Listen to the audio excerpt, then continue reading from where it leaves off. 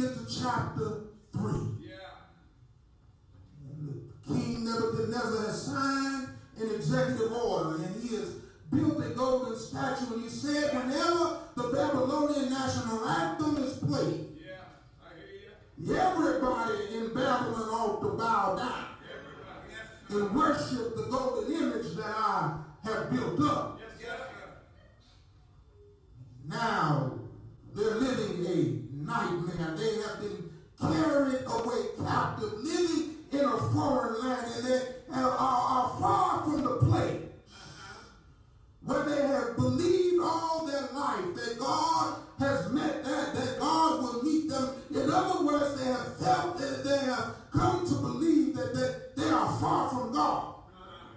Because they are not in Jerusalem, but they are in Babylon, and somehow they have convinced themselves that God is not there. But they're dealing with a egotistical leader who has constructed a golden image and said that they need to worship this image whenever the national anthem is played. They need to bow down. Worship this golden image. They're living a nightmare. So they resist. Our text is about them resisting this nightmare. They refuse to bow down to the golden image. They refuse to worship Nebuchadnezzar's golden image, and we like to pretty it up. We like to pacify their resistance, much like we do something like Rosa Parks. You know, we say Rosa Parks sat on the seat on the bus because she was tired after work. You know, Rosa Parks didn't sit down and stay there because she was tired after working all day, but Rosa Parks refused to give up her seat because she was fed up of being told that she was less than what she was. She sat down because she was tired of folks telling her who she was when she knew she was more than that. So these three Hebrew boys refused to bow down because they knew they were more. What the Babylonian culture would have them to believe. So in this act of resistance, King Nebuchadnezzar raises a question that we have to answer today, because we're dealing with some Nebuchadnezzars. He asked them, what is the God that will deliver you, that will save you from my hand? Don't you know that when you're dealing with these pressures, when you're dealing with these issues of life, they want to know what is the God that can save you from my hands. When you are battling with sickness, they want to know what is the God. When your bills are due and you don't know where the money is coming from, they're going to ask you, what is the God that can deliver you from my hand? Sometimes we think that we can get out of the pressures by bowing down and just getting by. But they refuse to bow down. But there's a problem in this text. They are resisting bowing down. But the writer still calls them Shadrach, Meshach, and Abednego. And I know we like to shout it out in the black church. I know we like to say Shadrach, Meshach, and a bad Negro, but can I tell you, that's their slave name.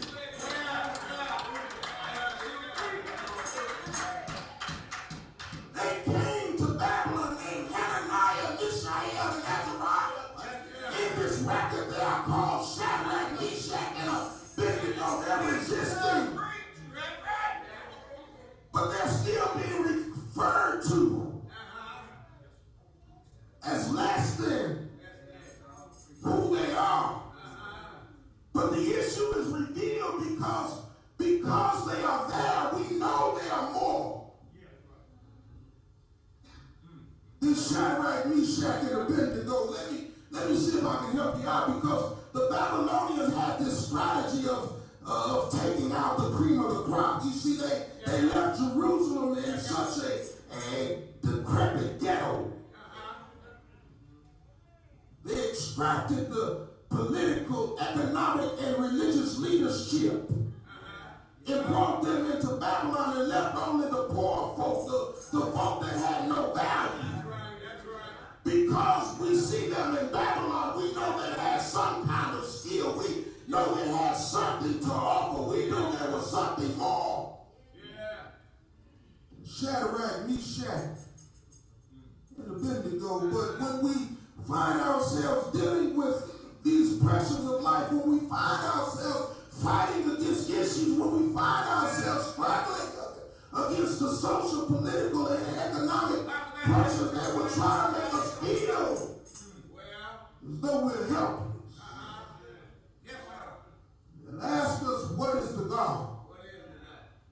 Don't you know I'm the most powerful leader in the world? What is the God that can deliver you from my hand? They will try their best to make us feel helpless. You're right now. When the doctors say there is no diagnosis, they will try to make us feel helpless. But when they try to make us feel helpless, we ought to know that it's times like these that we know that our help comes from the Lord. It's times like these when they ask the question, what is the God that's able to save us, that we ought to go and do some soul searching. Because we need to ask the question. We need to answer the question, what God can save us when we are down and downtrodden? What God can deliver us? Now I know we have the benefit of reading the story. So we know what happens afterwards, but they are living a nightmare, and so they live in an uncertainty they really don't know. Remember, they are not in Jerusalem, but they are in Babylon. They don't know that God is there. Yes, sir. Nebuchadnezzar asked them the question, what God can deliver you? We hear them say, we're not careful. We don't need to answer you. Yes, sir. Yes, sir. They say, if God delivers us. Yeah. Talk about it, man. Can I be honest with you? Yeah. There's some times in life when we really don't know if God will deliver us. There's some times when we wonder ourselves if God is able to deliver us. You heard the choir sing, he's an on-time God. But there's some times when we feel like we've been waiting a lifetime and God has still not shown up. You're right. Sure, you're right. So we are left to see the answer the question. But in answering the question, they still refuse to bow down. And in their refusal to bow down, God shows up. Can we look at the text? Because when we look at the text, we begin to see how God is able to save us. They were uncertain at the time. But they know that God is able to save because they were delivered before they came out of the earth. Don't you know that God will deliver you before you come out? A whole lot of us are trying to come out of some stuff. But God is delivering us in the midst of what we are going through. It's in the text. They were thrown in the fire, bound up, tied up, tangled up. But the king said, I see them loose. They were still in the fire, but they had been delivered from their bondage. Now how many of us are dealing with some stuff? We've been coming to God over and over again, saying, Lord, help me. Take me out of the fire.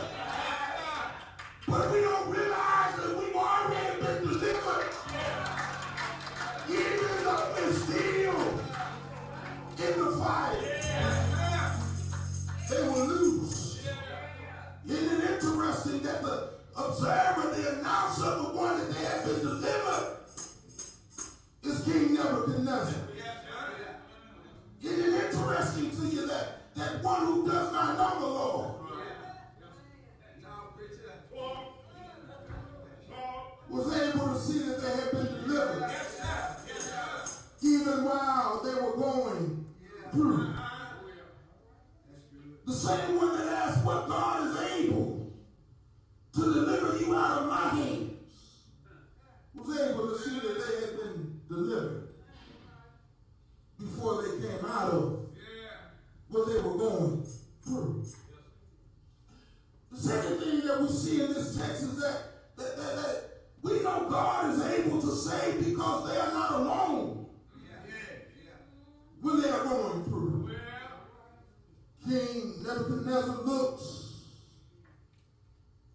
immediately after they are thrown in the fire. Said, wait a minute. We threw 3 in there. But I see 4. And the 4th looks like the Son of God. Immediately, he saw 4 walking in the fire. Work on it. When we are going through, we think we are going alone. Understand, when they got there, that 4th one was already there. You're right. When they got there, that 4th one met them there. Because immediately, when they hit the flames, Nebuchadnezzar realized we threw in 3, but I see 4. The 4th one went outside the fire.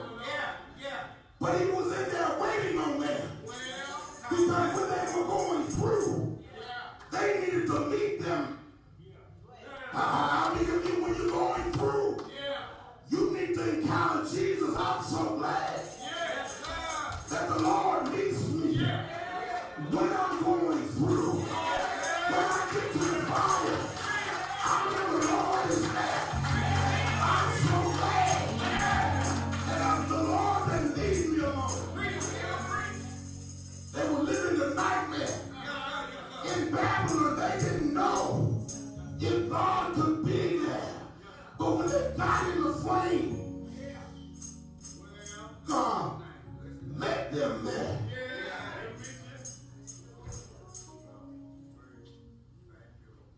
Then he calls them out. Calls them out of the fire. Now, they come out. Cash. Like nothing ever really happened. But you got to understand what the text says. The text says that the fire was so hot that it killed the folk that threw them in.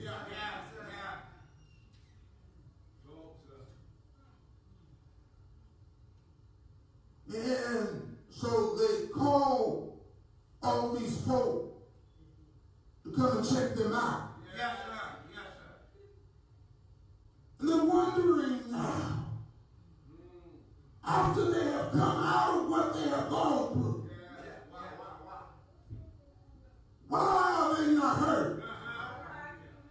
The same fire just killed all these strong soldiers. And they didn't even go in the fire. They just got close enough to throw them in the fire. That's good right there. Why are they not hurt?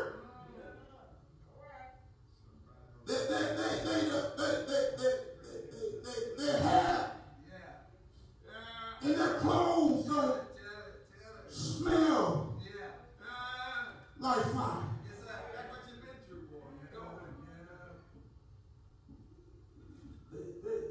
They themselves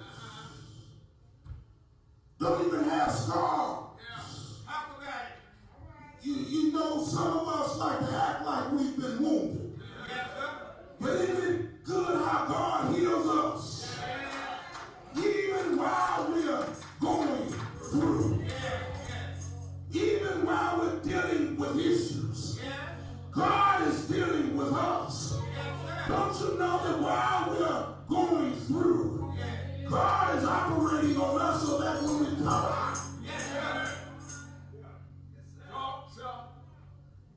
we don't look like what we went through. Everybody is gathered around wondering why they don't look like everything they had been through. They knew how hot that fire was. But they don't look like what they should look like. Is there anybody here tonight that should look one way, but because the Lord has been with you, you don't look like what you're going through? Is there anybody here tonight that could have their head back, but because God has been with you, you don't look like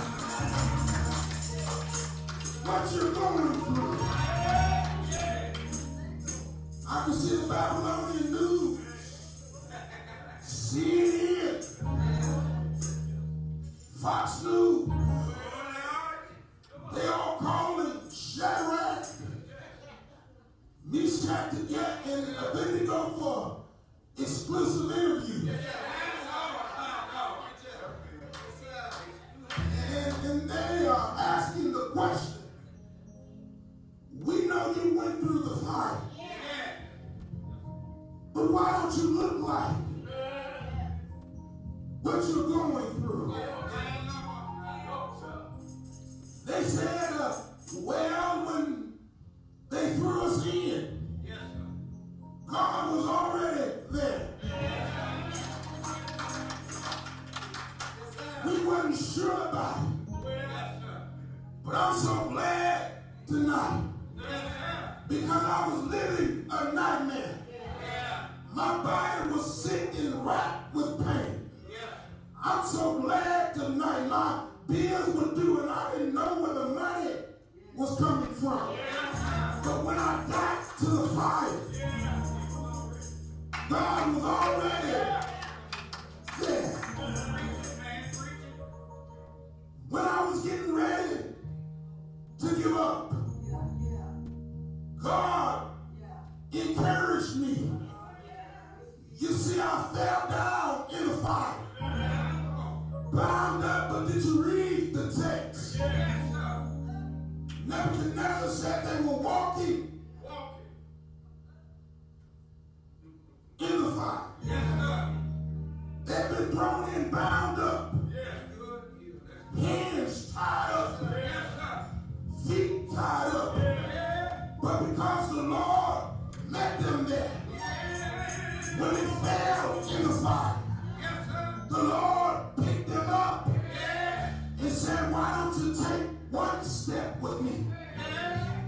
They began to take one step with the Lord. They took another step with the Lord. Sister Dunn, I heard them say, walk with me, Lord. Walk with me while I'm on this tedious journey. Walk with me, trouble and try. I'm offering to wonder, but walk with me, Lord. Every step they took, the Lord kept walking with them. You know, I'm glad that when we find ourselves going through, that God does not abandon us. That God does not leave us or forsake us. They didn't know that God would be there. And so I'm glad that the writer of Jude came back, certified the matter for us. Said, now unto him who is able. They were dealing with the question, was know God is able to save you. Jude came back and settled the question. Yes, he did. Said, now unto him who is able to keep you from falling, to present you faultless before his throne with exceeding joy. Yes, sir. Yes, sir. Majesty, dominion, power, and glory. Yeah. Both now and forevermore. All those folk who threw them in began to take notice. Yeah. Because God kept them. Yeah. And God keeps you. Yes, he does. Yes, he does. When you find yourself going through Yeah. uncertain, the matter's been settled tonight. Yeah. He's able to keep you. Yes, he is. Yes, he is. He walks with you. He talks with you. Yeah. He calls you his own. Yeah. The matter's been settled tonight. Yeah. That when you walk through the fire, he goes with you. Yeah. The matter's been settled tonight. That when you find yourself, when the enemy comes in like a flood, the Lord raises a standard against him. The matter has been settled tonight. You have been living the nightmare, but you heard it on last night when the Lord restored the fortunes of Zion. We are like them who dream. God is able to turn our nightmare into dreams. The matter's been settled tonight. Because Jesus said, lo, I will be with you always. Even to the ends of the earth. And whatever you're going through cannot separate